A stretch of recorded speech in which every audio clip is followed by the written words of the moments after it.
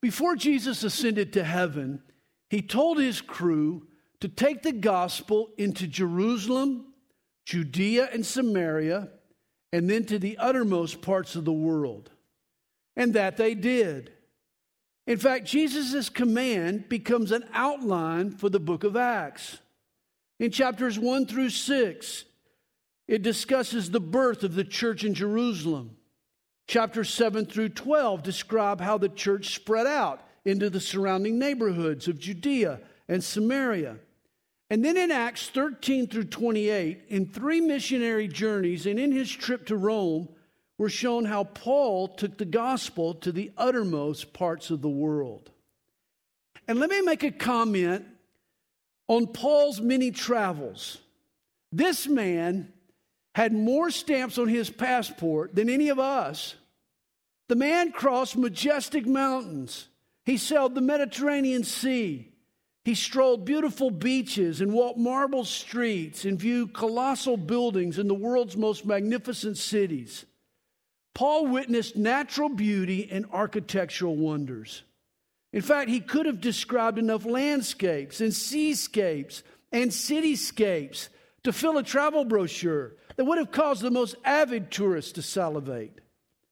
And yet, when you scan Paul's letters, when you read Luke's accounts of his travels, you'll never once find a verbal postcard.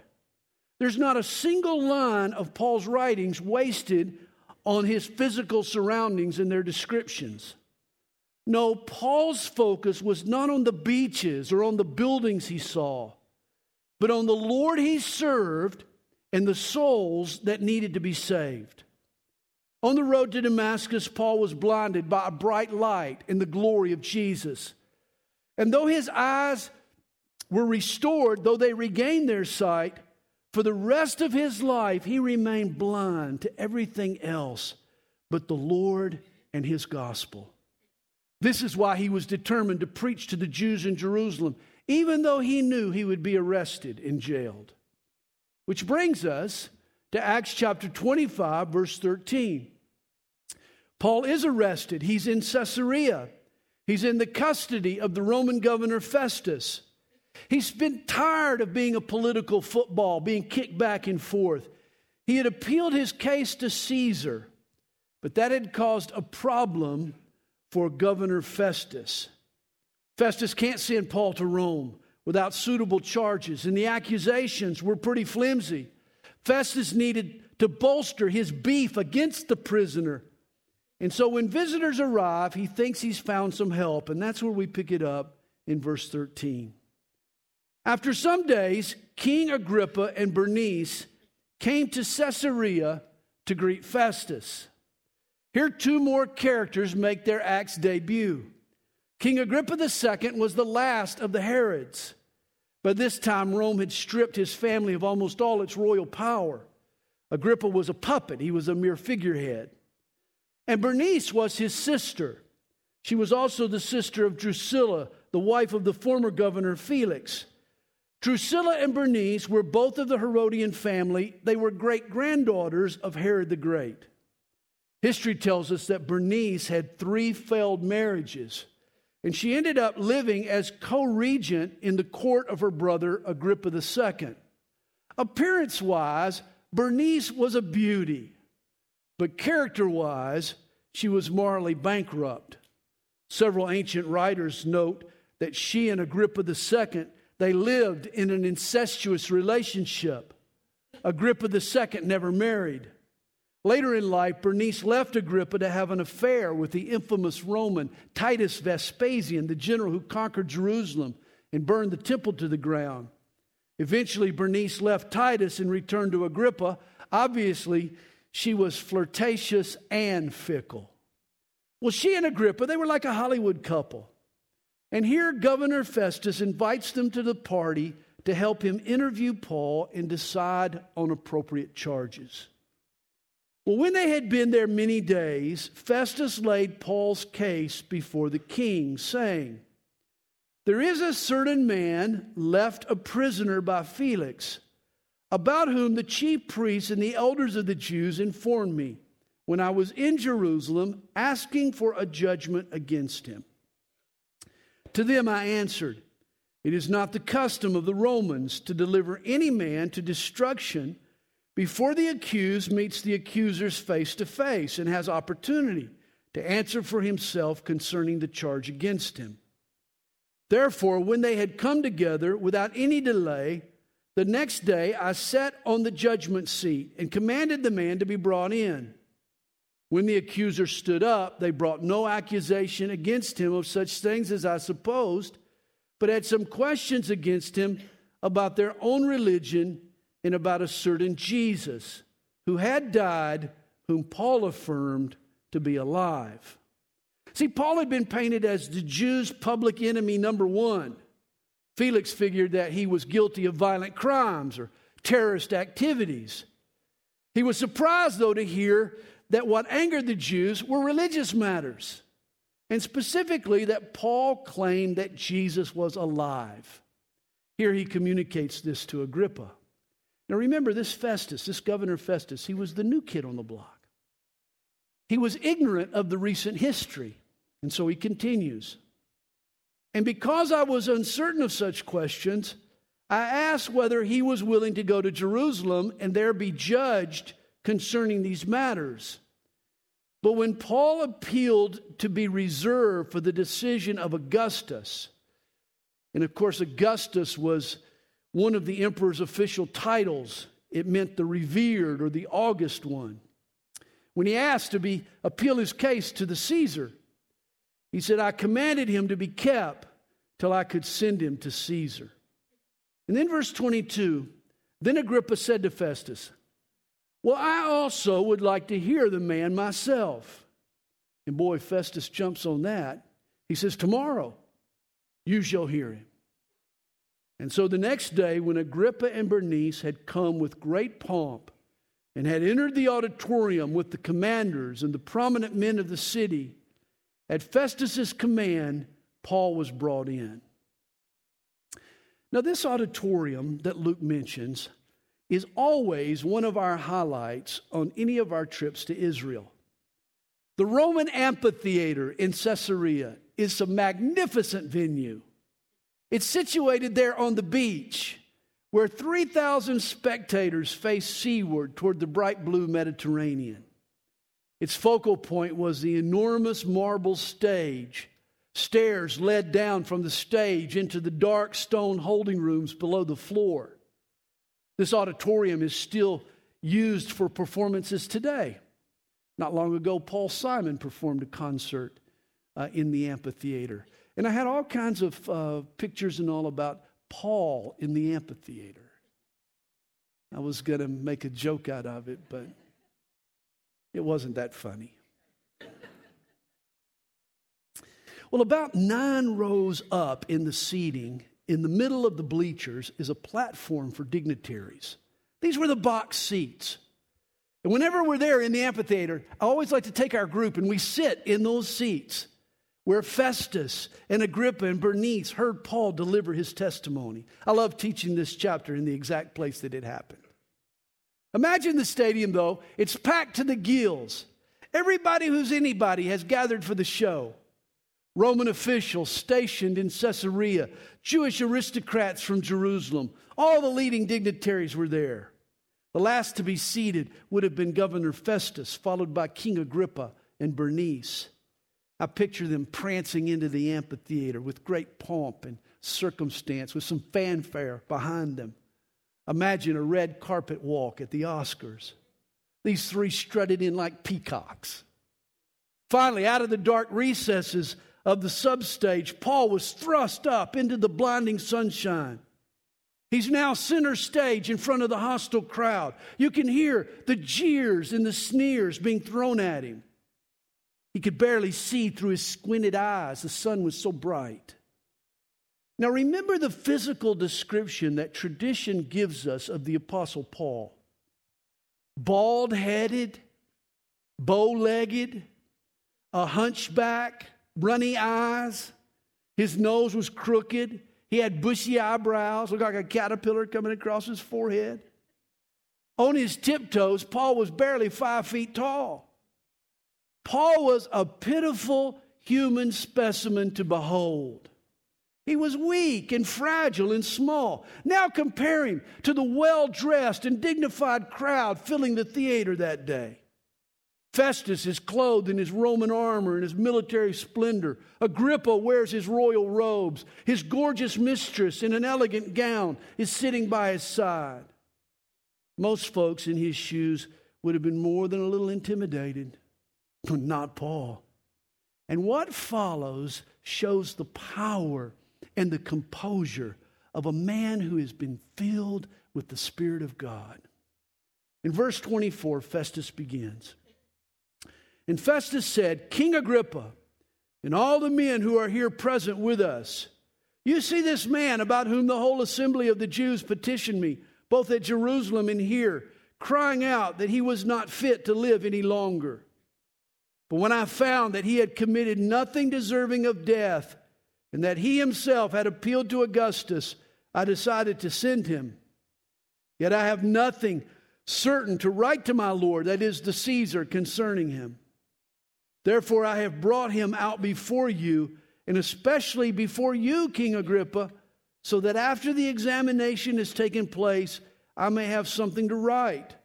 For it seems to me unreasonable to send a prisoner and not to specify the charges against him. Seems right to me too. I mean, how could Festus clog up the legal system in Rome with a prisoner and a trial without any substantial charges?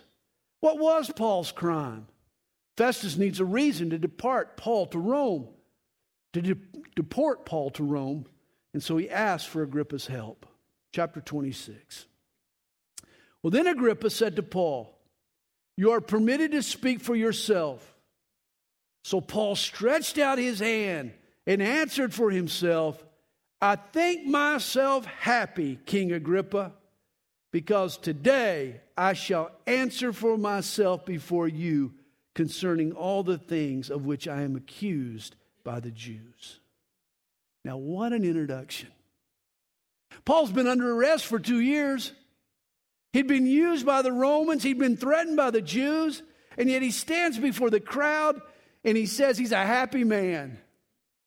Obviously, Paul's joy came not from his circumstances, but from the Spirit who lived inside him. That's where our joy comes from as well.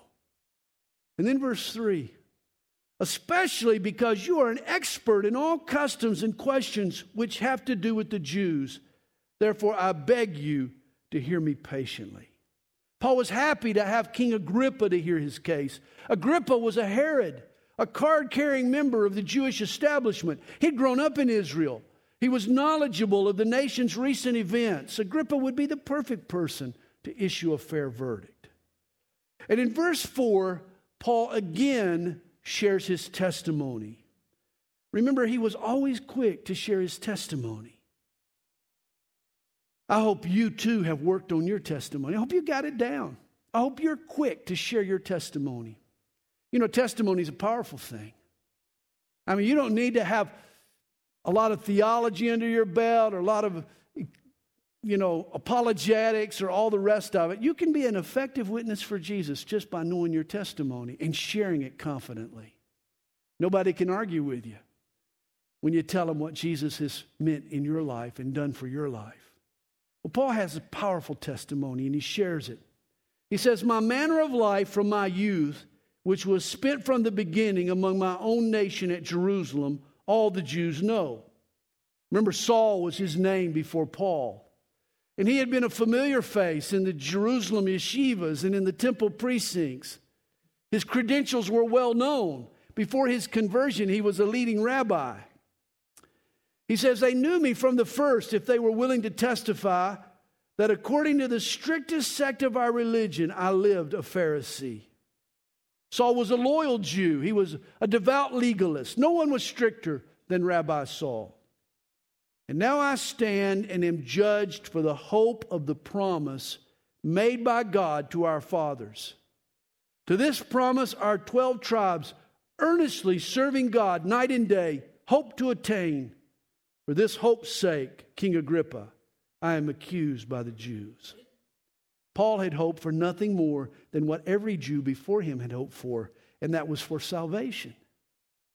Paul wanted to be made right with God and live forever. And this is every man's hope.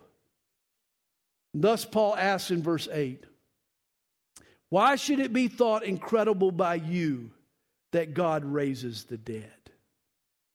You see, the bottom line to Paul's belief, in fact, the core principle of Christianity, as well as the primary source of Jewish opposition against Paul, was Jesus' resurrection. But to Paul, it made sense. If God can provide eternal life to all men, then surely he can raise his own son from the dead. If God is God, why doubt Jesus' resurrection? You know, sometimes we're slow to believe a miracle because we forget who it is that's performing the task. Ask me to lift a 300-pound barbell, and you might have your doubts. Maybe. But ask an NFL lineman to lift that barbell, and you'll assume, sure, no problem. Likewise, miracles that are difficult for us become easy for an almighty God. Take, for example, Isaiah 40, verse 12.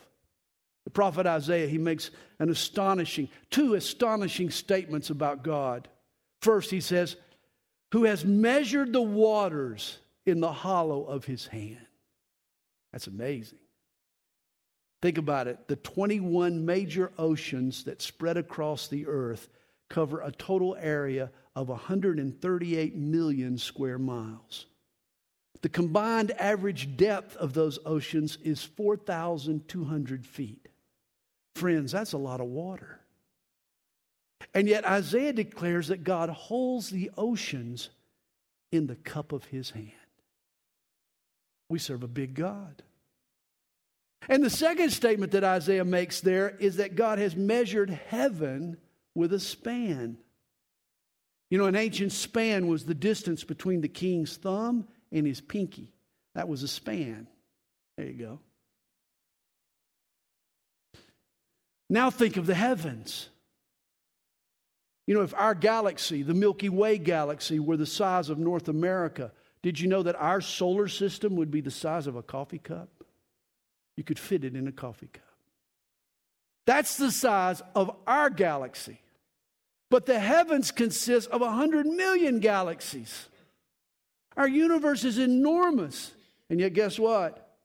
It all fits in the span of God's hand. It's been said, if you can believe Genesis 1 verse 1, in the beginning God created the heavens and the earth, then you should have no problem believing the remaining 31,102 verses. Hey, if God created all things, then he can do with all things whatever he pleases, including raising his son Jesus from the dead. This is why Paul asks the crowd, why should it be thought incredible by you that God raises the dead? Verse 9.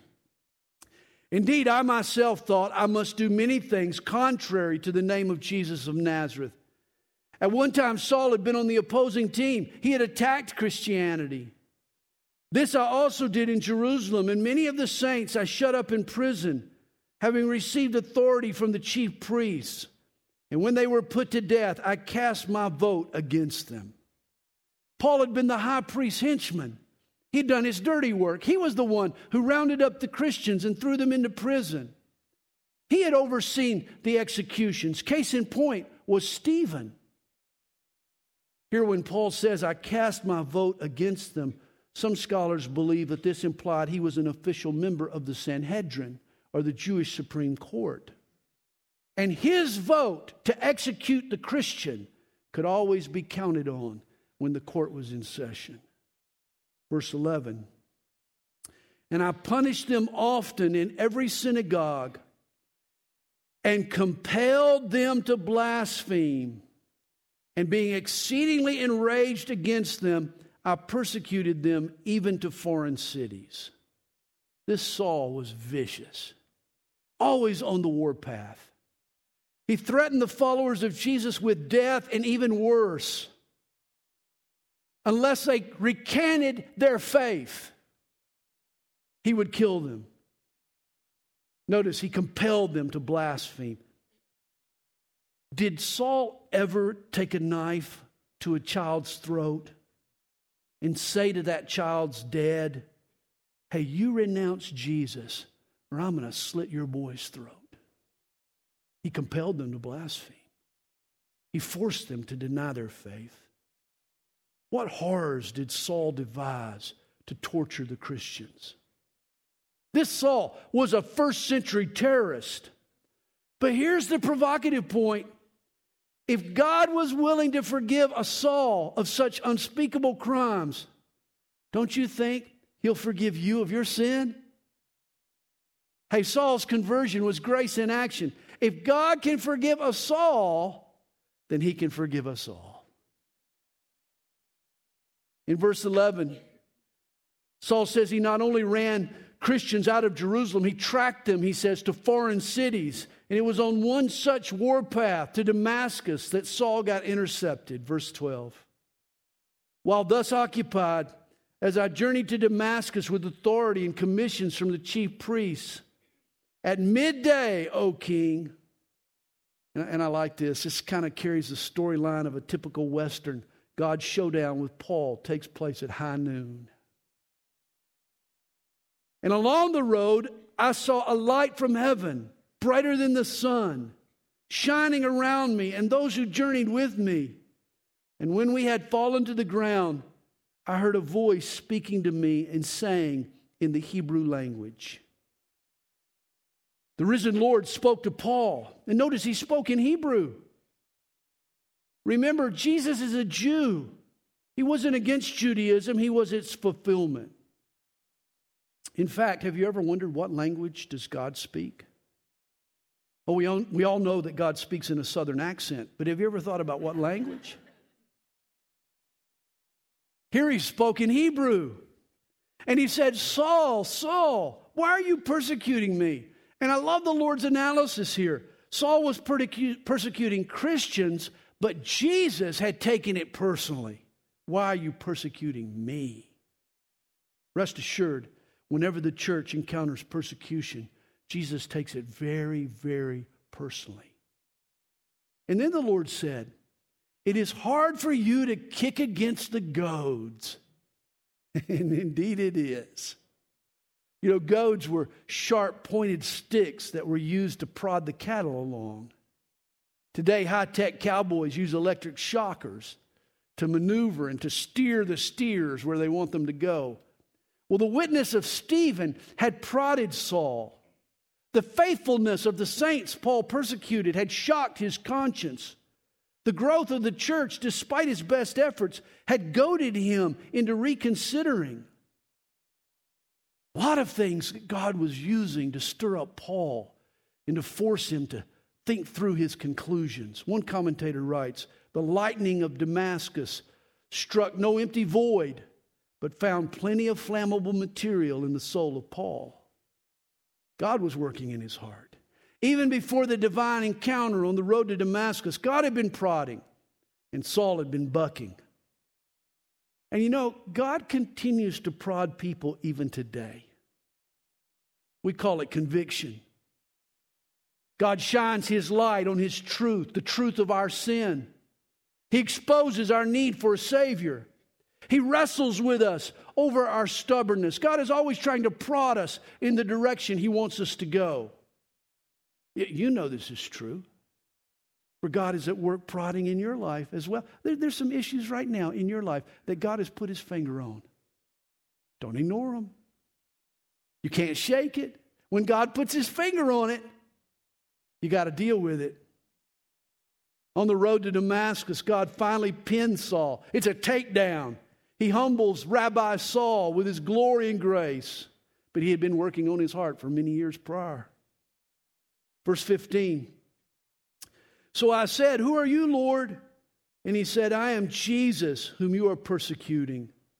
But rise and stand on your feet. And oh, I love this. God knocks him down. Jesus forces stubborn Saul to his knees.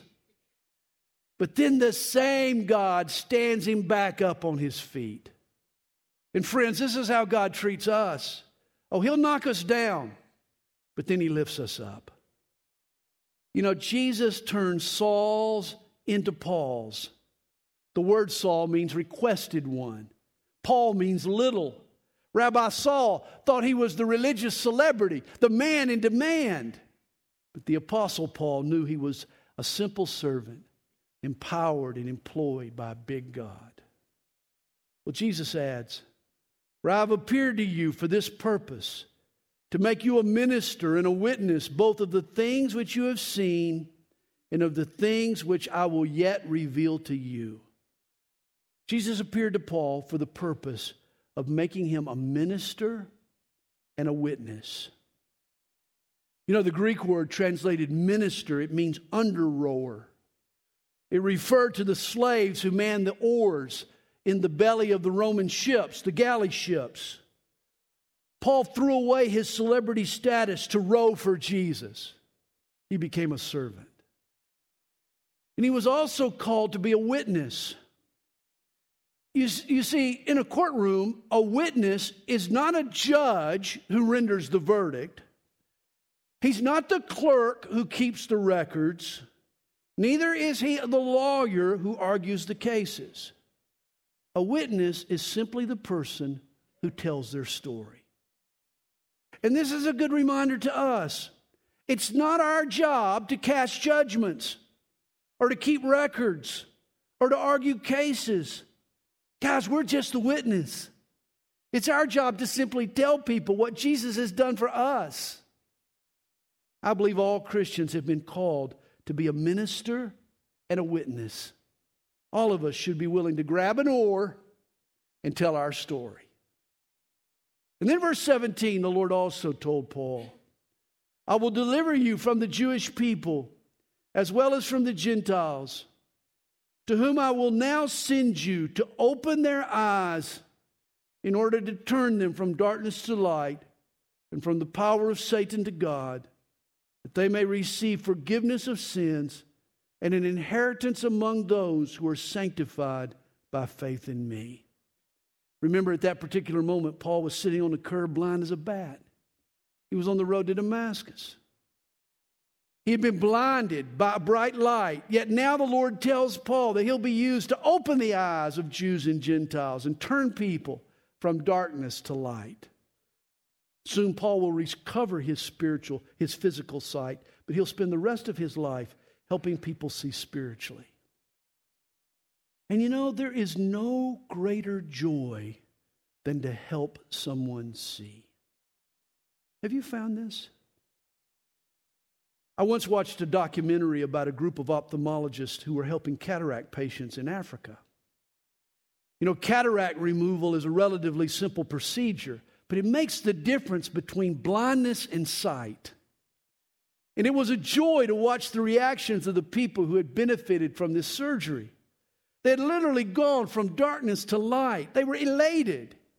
It was life-changing for them, and it was so rewarding for the doctors. And you know, the same is true for anyone who helps a person open their spiritual eyes. Have you ever done this? Have you ever shown someone a scripture and prayed for them and then helped them understand it and apply it to their lives and watch them get it? Suddenly they see it for themselves. There's nothing more thrilling than to lead someone out of darkness into light. And then Paul continues his address in verse 19. He says, "Therefore, King Agrippa, I was not disobedient to the heavenly vision, but declared first to those in Damascus and in Jerusalem and throughout all the region of Judea, and then to the Gentiles, that they should repent, turn to God, and do works befitting repentance." Paul was knocked down and humbled as an example to others. Now all men, Jews and Romans, he says, need to repent, turn to God, not just make empty promises, but really show in your behavior that you're willing to change. Do works befitting repentance. And Paul was adamant we repent. In fact, he paid a steep price for this insistence. He adds, "For these reasons, the Jews seized me in the temple and tried to kill me." You remember Noah wasn't ridiculed and mocked for standing on the deck of the ark and shouting, Something good is going to happen to you today. No, he wasn't. Jeremiah wasn't thrown into the dungeon for preaching your best life now. Daniel wasn't heaved to the lions for chanting, smile, God loves you. Amos didn't confront the wicked priest with, I'm okay, you're okay. John the Baptist wasn't beheaded for having a honk if you love Jesus bumper sticker on his Prius. And Paul wasn't arrested for encouraging people to look great, feel great.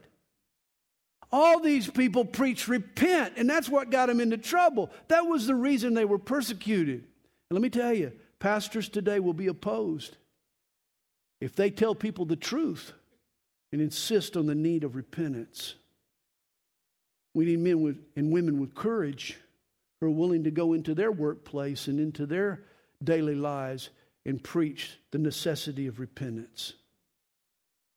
And then verse 22, Paul continues, therefore, having obtained help from God, to this day I stand, witnessing both the small and great. And those were the two types of people in the crowd that day. There were average Jews, and then there were these dignitaries, Agrippa and Bernice. But to small and great, saying, no other things than those which the prophets and Moses said would come, that the Christ would suffer, that he would be the first to rise from the dead, and would proclaim light to the Jewish people and to the Gentiles. Paul says all he did was repeat what Moses and the prophets had spoken. The truth they'd preached had been foretold in the Old Testament. Paul's accusers needed to read their Bible. Everything Paul believed and preached about Jesus had been predicted in the Hebrew Scriptures. Verse 24. Now as he thus made his defense, Festus said with a loud voice, Paul, you are beside yourself. Much learning is driving you mad.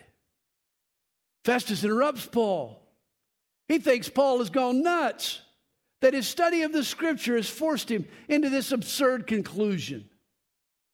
Understand, the Romans were naturalists. Thus, the idea of a corpse coming back to life was completely foreign to Festus's thinking. The governor assumed that Paul was crazy, but Paul was the sanest person present that day. Reminds me of the inspector who was reviewing procedures at the state insane asylum. He asked how the hospital evaluated if a person needed to be institutionalized. Well, the asylum director, he took him to a bathroom and he pointed to this tub. He explained, he said, well, what we do is we fill the tub up with water. And we show the person a teaspoon, a teacup, and a bucket. And then we ask them to empty the tub. Well, the state inspector, he said, oh, and if they don't ask for the bucket, you admit them. The director replied, no. If the person doesn't pull the plug, we admit them. Do you want a room on the first or the second floor? Hey, Festus thought that Paul needed to be institutionalized. But Paul was the only person in the arena that day with the courage and the honesty to embrace the obvious. Paul replies to Festus, but he said, I am not mad, most noble Festus, but speak the words of truth and reason. Paul wasn't crazy, and the truth isn't hazy. Paul points out that Christianity is a reasonable faith. Guys, the truths we believe, from creation to the parting of the Red Sea to the resurrection of Jesus, are rational and logical and historically verifiable facts. All Paul had done was to speak the words of truth and reason. Verse 26, for the king before whom I also speak freely knows these things, for I am convinced that none of these things escapes his attention, since this thing was not done in a corner. Now suddenly Paul turns the conversation from the Roman governor to the Jew sitting next to him. He puts King Agrippa on the spot. See, Festus was the new kid on the block, but Agrippa and Bernice were the locals. They had been alive, living in the land of Judea 27 years earlier when a carpenter from Nazareth preached in their streets and worked miracles. Agrippa and Bernice had read the headlines in the Jerusalem Post. The resurrection of Jesus had been big news. They had been there the day after. They knew the stunning evidence. As Paul reminds him, hey, this thing was not done in a corner. You remember in 1 Corinthians 15, verses 5 through 8, Paul reels off a list of numerous eyewitnesses who saw firsthand the risen Christ. And he did so to challenge all doubters to visit these people, verify their stories. If you don't believe this, there are people out there who saw it firsthand. There were eyewitnesses. The early Christians weren't afraid to put the truth of the resurrection to the test. You know, it's vital to realize Christianity is not just a list of dogmas or philosophies. It's more than abstract ideas. Christianity is a set of truths based on falsifiable facts. From the very beginning, all the Jews had to do to shoot down Christianity was to produce the corpse. Hey, bring up Jesus' body and you'll end the whole thing. A body would have proved Christianity a dud from the launching pad. Paul reminds Agrippa that the foundation of Christianity is not some clandestine, mystical act performed in a secluded room in a secret location. Oh no. God invaded time and space for all the world to see. On a hill outside of Jerusalem, in full view of the entire world and all of history, God's only Son was brutally nailed to a Roman cross. And then 3 days later, he rose from the dead. That tomb was empty. And to this day, 2,000 years later, you can go to the land where his body was laid, and you can see for yourself that that tomb is empty. It's still empty. Hey, this thing was not done in a corner, Paul says. And Agrippa knew he was telling the truth. The apostle grows even bolder in verse 27. King Agrippa, do you believe the prophets? I know that you do believe. Paul doesn't even give him time to answer. Of course Agrippa believes. All Jews believed what was written by the Hebrew prophets. Paul has Agrippa on the ropes and he refuses to let him off the hook. And then Agrippa said to Paul, you almost persuade me to become a Christian. And here is one of the saddest verses in all of the Bible. He was almost persuaded. And yet, as the old saying goes, almost only counts in horseshoes and hand grenades. Almost is not enough for a man to be saved. As Charles Spurgeon put it, almost persuaded to be a Christian is like the man who was almost pardoned but was hanged. Like the man who was almost rescued but burned in the house. A man that is almost saved is damned forever. Recall Governor Felix, he looked for a more convenient time. Here Agrippa was almost persuaded. God was tugging on both men's hearts, but they failed to promptly respond to God's call. And sadly, there's no evidence that either man got another opportunity. That's why the best time to come to Christ, friends, is right now. And then in verse 29, Paul answers Agrippa. And Paul said, I would to God that not only you, but also all who hear me today might become both almost and altogether such as I am, except for these chains. In his defense, Paul had zeroed in on Agrippa, but now he expands the invitation to everyone present that day. His goal was to persuade everyone in the theater to become a Christian, and I'm sure many did. It's interesting, he persuaded them. You know, we can't force folks to be Christians, nor would we want to. But we should try to persuade them with the truth. And whenever we present the gospel, our listeners should always understand that the gospel necessitates a decision. And realize no decision or delaying a decision is a decision to say no. But a yes, saying yes to Jesus is the greatest decision that anyone will ever make. And then verse 30, when he had said these things, the king stood up, as well as the governor and Bernice, and those who sat with them. And when they had gone aside, they talked among themselves, saying, This man is doing nothing deserving of death or chains." Then Agrippa said to Festus, "This man might have been set free if he had not appealed to Caesar." It's interesting, when these proceedings started, it was Paul on trial before King Agrippa. But somewhere in the course of the events, the tables had turned. I think in the end, it was Agrippa who was on trial before Paul and before his Lord Jesus. And then Acts 27, and we're going to get a little head start on next week. Verse 1. "And when it was decided that we should sail to Italy, they delivered Paul and some other prisoners to one named Julius, a centurion of the Augustan regiment." And remember, Augustus was a title for the emperor. And so the Augustan regiment may have been a battalion assigned specifically to the royal household. If so, Paul was escorted by Caesar's secret service back to Rome. "So entering a ship at Adramyttium, we put to sea, meaning to sail along the coast of Asia. Aristarchus, a Macedonian of Thessalonica, was with us." Now notice Luke writes, "We put to sea." Not only was Aristarchus traveling with Paul, so was Luke. It was not uncommon for Paul to travel with his friends. He had many loyal friends. And then verse 3, Paul's voyage continues. "And the next day we landed at Sidon, and Julius treated Paul kindly and gave him liberty to go to his friends and receive care." Again, Paul finds friends. He's got friends everywhere. One Bible commentator puts it, Paul had a genius for friendship. No man in the New Testament made fiercer enemies, but few men had better friends. And notice Sergeant Julius here must have trusted Paul. Apparently, he didn't worry about him trying to escape. He knew that Paul was a man of his word and he would return. Well, when we had put to sea from there, we sailed under the shelter of Cyprus because the winds were contrary.